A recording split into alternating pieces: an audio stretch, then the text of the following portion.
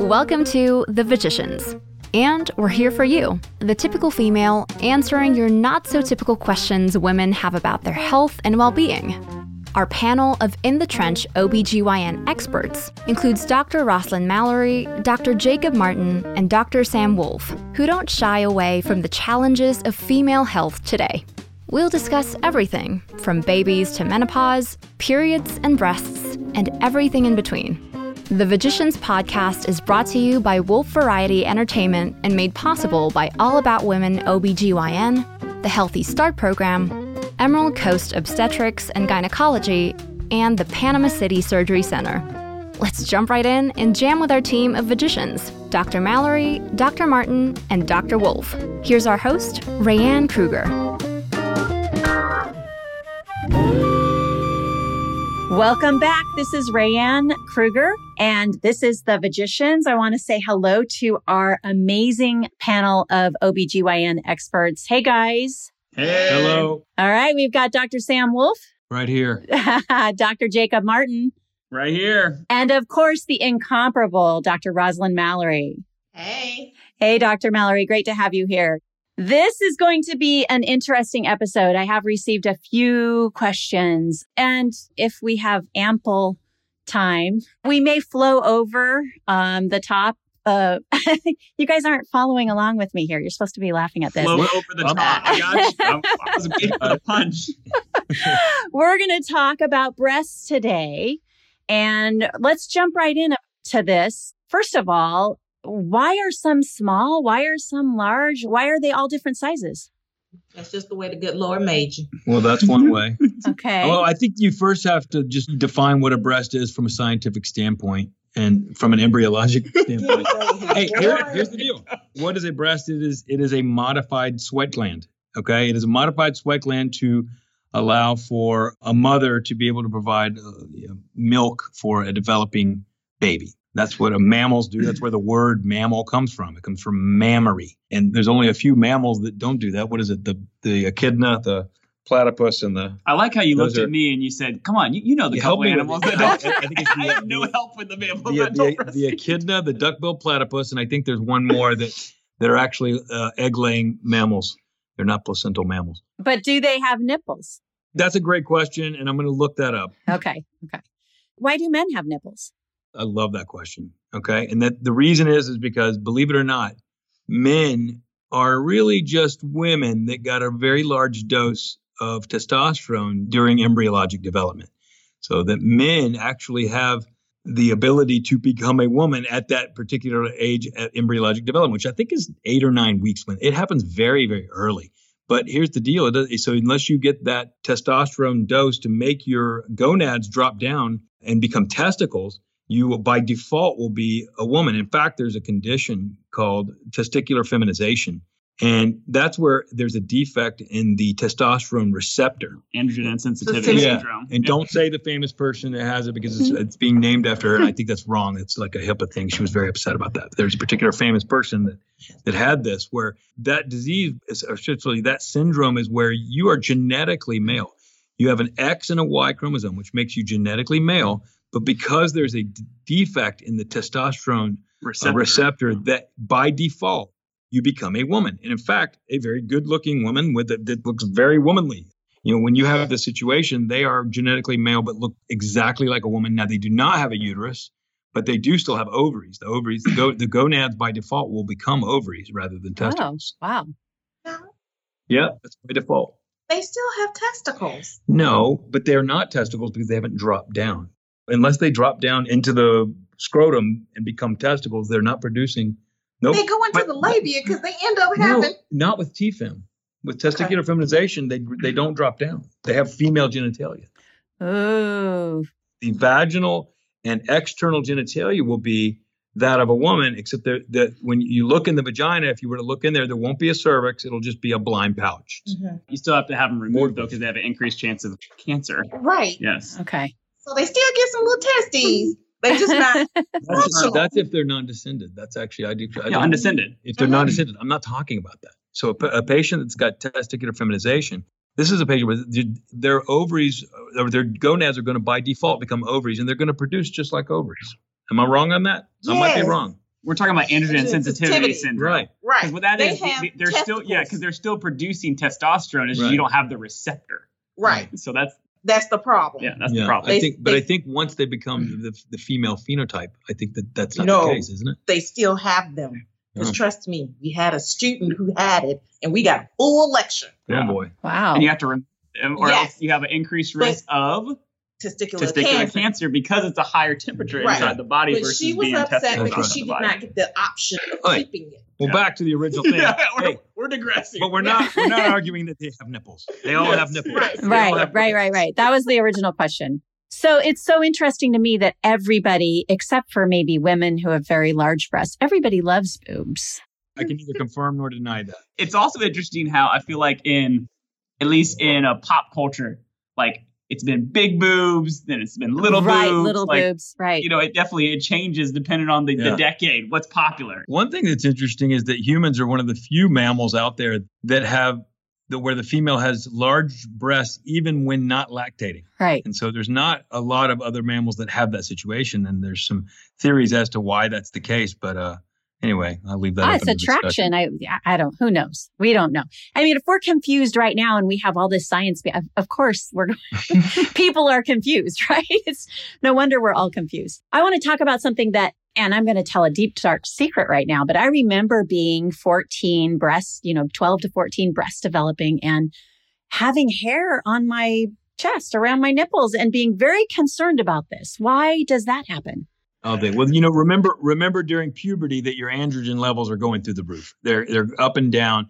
And remember that hair is particularly when you're talking axillary hair, in your armpits and then around the nipples and things like that, is going to be androgen driven hair follicles. So that's one of the reasons that you're going to see this, particularly in puberty. But the biggest thing here, this is going to be more of a genetic predisposition. So this is one of these things you kind of inherit. If you have a mom that had hairy nipples, you know what? You're probably going to have hairy nipples. We see it more in Mediterranean ancestry. Mm-hmm. And so that when you look at that, but it's not necessarily something bad. We see this in patients, just like you see there's hairy men and not so hairy men. There's hairy women and not so hairy women. Well, thank goodness for 17 magazine, because they told me it was okay just to remove it. It's okay just to remove this. Getting the good word out there. Good on 17 magazine. Well, that's right. We're going to talk about this in our next episode, our next sex episode, but I want to talk about nipple pleasure. So the nipples being an erogenous zone, and then also piercing and how that impacts that. How often are you seeing nipple piercing? Is it still a big thing? We talked about genitalia piercing. It fluctuates. It'll be like months I don't see any, and then all of a sudden everybody that's coming in for an annual or new OB has them. So it just kind of fluctuates. I've had patients say they got them they didn't have as much sensation, whether it was from breastfeeding or they normally just didn't have it. And they thought that getting nipple piercings would help that. And does it? I think it's, to an extent they did. All right. Well, any other? Well, I think from my standpoint, I think it's ornamental for the most part. From patients I have that I ask about it, I don't really ask about it. If they have a nipple piercing, I mean, it's kind of awkward when your gynecologist goes, "Hey, nice nipple ring." You don't have to say it like that. I mean, but I'm not going to really mention it. I will say this, though, because I have had patients ask, hey, is this going to affect breastfeeding? And if you talk to some of the lactation consultants, they'll actually say that it can, because there's a series of ducts that line up in the nipple and they're in parallel with the milk glands. And so when you pierce it, you potentially could cause some scarring and some disfigurement of those on a really small level, which could potentially make it a little more difficult for the baby to suck the milk through those ducts. So I would say it's not a massive problem, or that it would, there would be more, I think, push against folks getting nipple piercing before completing childbearing. But I think there is, if you talk to most lactation consultants, they'll mention something along those lines. So, Dr. Martin, I want you to take this one regarding nursing. Explain the whole thing. Well, how is this even possible? This is magical, really, truly magical. Let's talk about. Did you pick him because he's the youngest? Rosalind just said you picked him because he's the youngest to go after the nursing. Okay, yeah, you do. Well, I'm flattered that you would pick me, for this. Now, I do have a 15-month-old at home, and she's just finishing this magical journey that's possible of breastfeeding. And how is this magic possible? Well, it all starts in, goes back to that wonderful mammary gland of the nipple. Because whenever you're going through pregnancy, you have higher amounts of progesterone that's going on during pregnancy. Typically towards the end of your pregnancy, you start having oxytocin release. And when oxytocin does, that's the medication when you go into labor, we give you for augmentation called Pitocin, but your brain naturally produces this called oxytocin. And what that does, that causes the milk that's been produced inside the breast to be let down.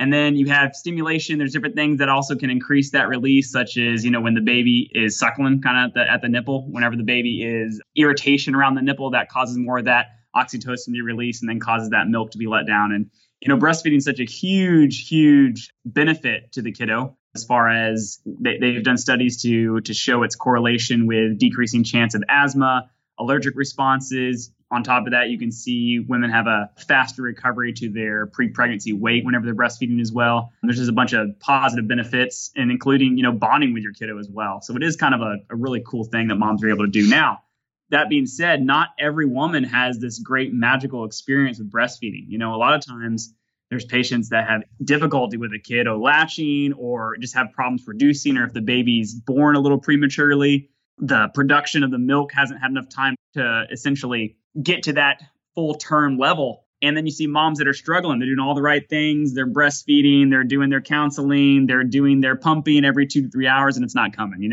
and that unfortunately, not unfortunately, that's fortunately what formula is for. Because not everyone. Yeah. So are you saying, because I know we've gone through eras where it's okay to nurse and it's really popular to breastfeed. And then we have eras where it's like, I want to have my freedom. The 60s and the 70s was liberating for women where they said, I don't have to nurse the whole time. What kind of era are we in right now? Is it just women can choose? I definitely think the last, say, 20 years have been really, really positive in terms of pushing breastfeeding. Sure. Okay. When I was born in long time ago, 1971. I was born in 1971. And I've talked to my mom about this because I said, was I breastfed?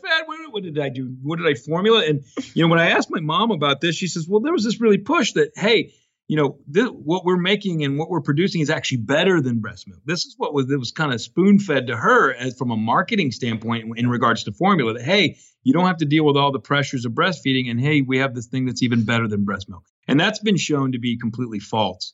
But, it obviously, and there's definite benefits to breastfeeding and things like that. But I don't think I was. And they let me operate on people for a living. So, I mean, I think at the end of the day, really, it comes down to, I think if you had to choose one and you have the ability to, and it's not a huge, gigantic burden, I think breastfeeding is better. We've seen that in lots of studies, that's if you proven. can. But if you can't, or if you're having problems, or it's physically impossible, or the breast milk production's not coming in, at the end of the day, we do have formula. And like you said, Sam, look at him. He turned out okay, and he was breastfed. So, I mean, I guess it's not all that bad. Well, I actually was formula fed as well. So. Now we're seeing a pattern. Yeah. Anyway, so one thing, we have some tricks and things that when moms are having a hard time lactating, and we do have some medications, for example, metoclopramide, which that can be used in low doses to increase prolactin levels. Another funny thing is, we've always been told, I don't even remember where the first time I heard this, but I remember hearing it in residency, that one thing you can tell moms to do is drink a beer. Oh my gosh. You heard of this? And drink a beer, and maybe the barley and this kind of thing. Yeah, I've tried to find a study to show that, but I have not really seen where that happened. But it could be. I think it's more like to maybe let her relax a little bit. So.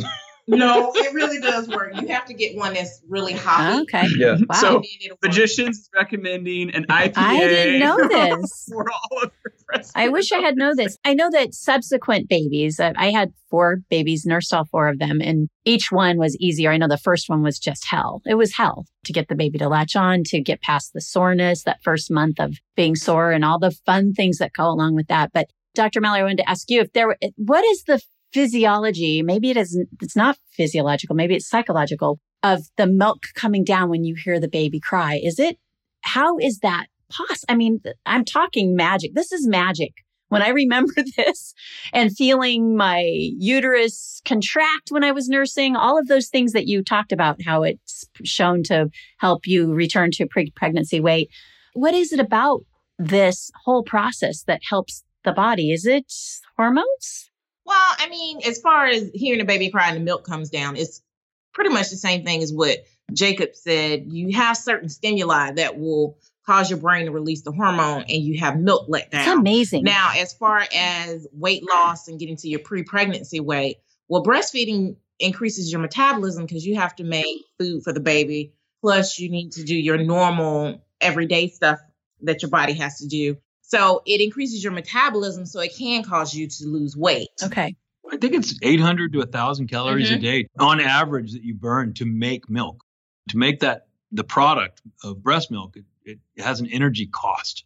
And so that's one of the reasons that you can kind of get a little bit quicker back to your pre-pregnancy weight. Not everyone will. Not everyone will. And some people that are have really small BMIs, actually, they have to eat an excess of calories, and you find like they actually have to keep a little bit of weight on if they want to still produce effectively. Like if they get dropped below a certain BMI, they usually can see their breast milk production start to taper off. It would be really great if we could simulate that ability to burn those many calories, because I just rode my Peloton for 45 minutes. It kicked my ass and I only burned 120 calories. So it would be really great if we could figure out a way to simulate that. So, okay, let's talk about breast self-exam or breast exams. When you're going into your annual pelvic and breast exam, most women are aware of what that is. Tell us what you're looking for when you do a breast exam.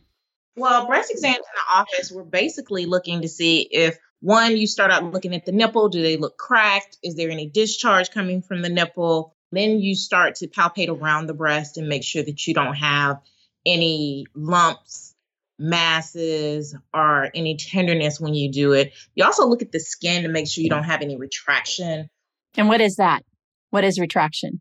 Basically, when they bend over, if the skin kind of indents, that's not a good sign. So we may do, instead of a screening mammogram, she might need a diagnostic mammogram. I still encourage patients to do monthly breast exams because honestly, you know what your breasts feel like and this is more than I do. Yeah. I mean, it might feel weird to me, but you tell me I've had this since I was 16, then I still have. And you 36, I probably would not be as upset. There's been organizations that have come out. I think, don't quote me, I think it was U.S. Preventive Task Force Services, or when I was researching that a while back for another PowerPoint I was doing or something. I just remember saying there's an organization said there's no benefit for breast exam, and then it could actually cause patient harm because of the anxiety it could cause, because certain women have fibrocystic breasts and they're going to feel something, they're going to get overly anxious about it, and they're going to go, and there's a certain harm to that. But I'll tell you, I don't necessarily agree with that, and I think 99% of OBGYNs don't agree with that. And so I encourage self-breast exam with my patients, with every patient, and I use it when I'm doing the exam on them. I'm teaching them how to do it. I use that as an opportunity to do that. They got to know their body. And one of my patients, by the way, this is a funny story. I got to just tell this because I just thought of it. So, and we do mammography in our office. And so a lot of times they'll come in for their annual exam. They get their sammogram and then their mammogram. That's actually, I asked the patient, so are you getting your mammogram? As soon as I'm done with my sammogram. I thought that was funny. Well, I'll tell you now, I kind of do a hybrid approach. You do your self-breast exams, but they're actually teaching this breast awareness thing now, which is essentially know what your breasts feel like at baseline, and then know what they feel like before your period, on your period, and after your period. Because your breast can change during that time. Sensitivity can change. The size can even change as well. So just be aware of what they feel like during those times.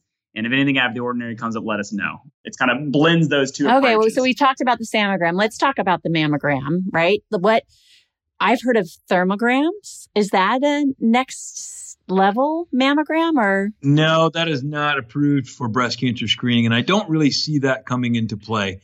There's definitely been people to look at doing that, where you look at an increase. You're assuming that increased thermal activity is an increased area of metabolic activity, and then you're associating that with a tumor, which is obviously going to have a higher area of metabolism, but similar to a PET scan. But mammograms are radiographic procedures, an X-ray. It's an X-ray of your breast, and they've come a long way, and it's the only thing we really have in terms of screening.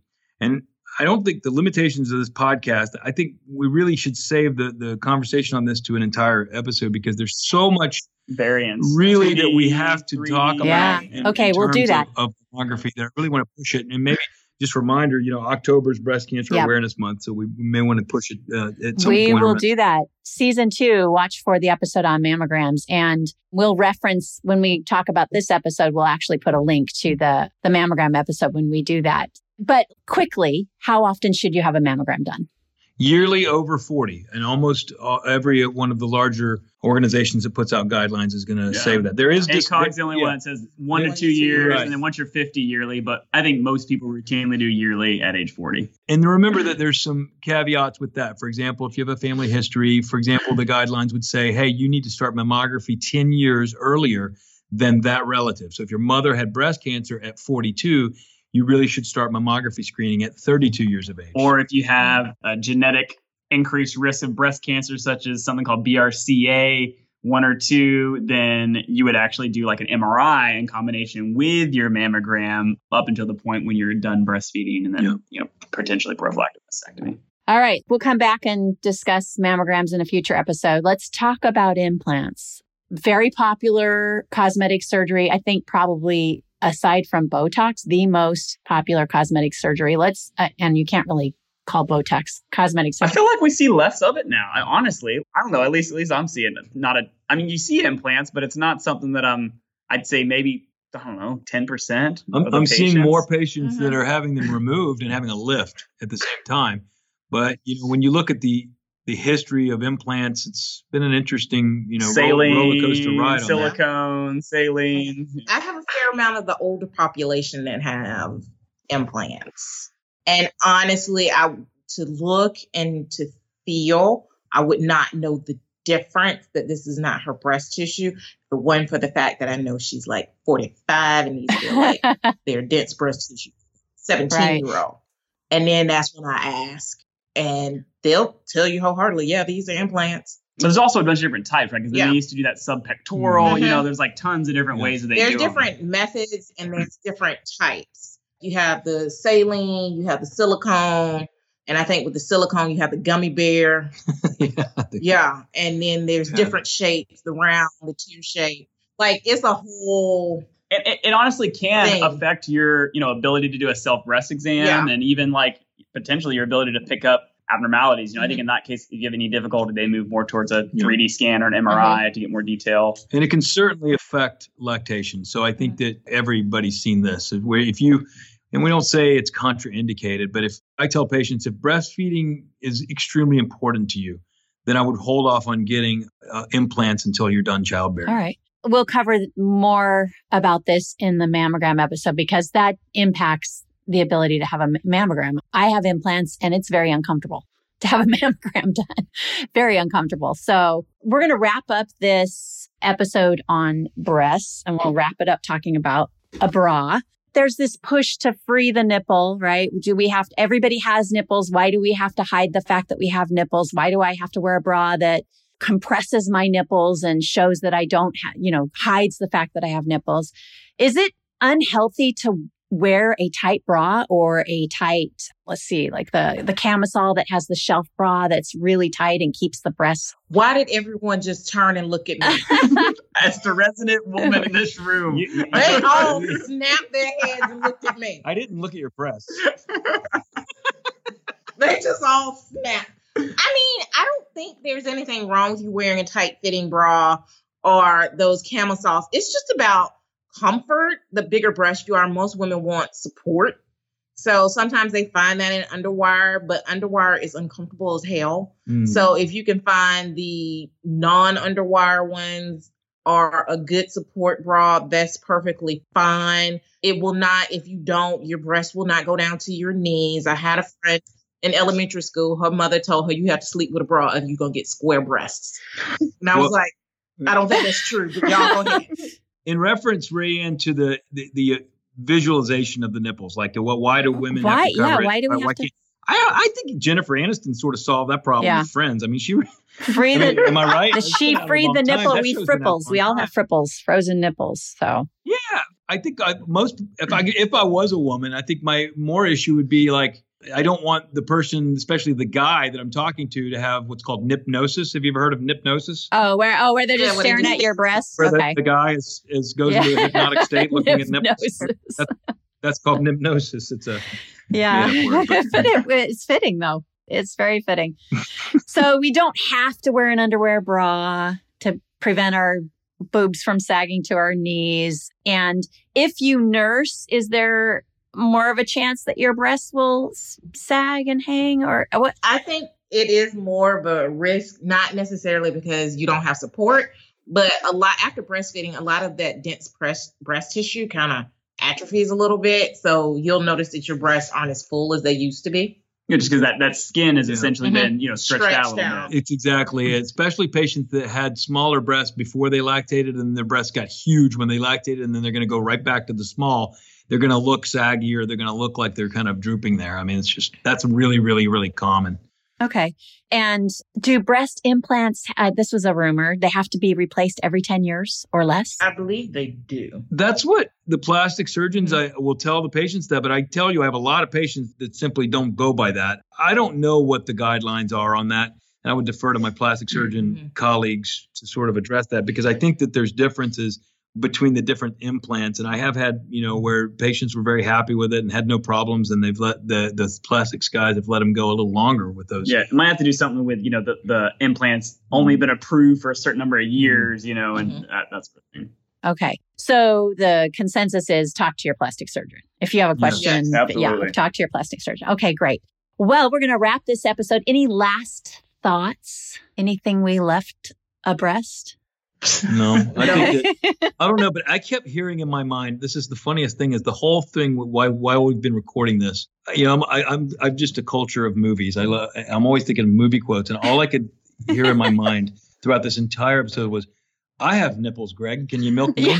Remember this? Yes. From what was this? Meet the It was Meet the Fockers. No, was it Meet the Fockers, or was it Meet the Parents? Meet the Parents. Meet the Parents, yeah. I think this is one of the hardest I've ever done. Oh, Robert De Niro. I think when Ben Stiller's talking about milking cats. Milking the cat, yeah. Anyway.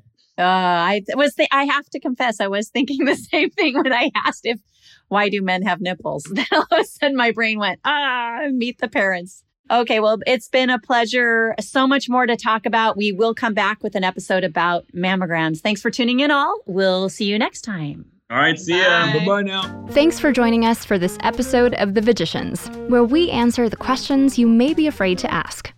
A little legalese for you. The physician hosts of this podcast are actively practicing doctors in the field of obstetrics and gynecology. They are all three licensed to practice medicine in their respective state and are either board certified or board eligible within their specialty. This podcast is for entertainment and education only.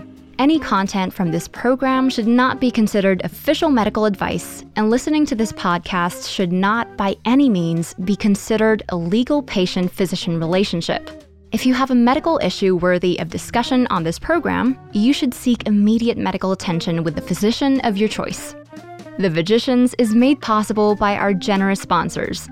All About Women OBGYN, with a mission to promote, protect, and restore health in women's reproductive systems and a legacy that spans greater than 50 years, you can trust all your women's healthcare needs to All About Women OBGYN. Healthy Start Coalition of Bay, Franklin, and Gulf counties. Healthy Start's mission is to promote healthy pregnancies, babies, and families by providing services and facilitating access to resources through community partnerships while advancing racial equity and cultural responsiveness. Emerald Coast Obstetrics and Gynecology. Offering a dedicated medical care team, Emerald Coast specializes exclusively in women's health services in Panama City, Florida. And Panama City Surgery Center. Located in Panama City, Florida, the Surgery Center offers top medical specialties and services in one convenient location with minimally invasive outpatient procedures to get you back to normal life quickly. The Vagicians podcast is produced by host Rayanne Thorne Kruger. Our editor is Igor Kuzmanovsky, with Ike Zabala as our announcer. And finally, a special thanks to our spouses, partners, and families for their support, ideas, and feedback.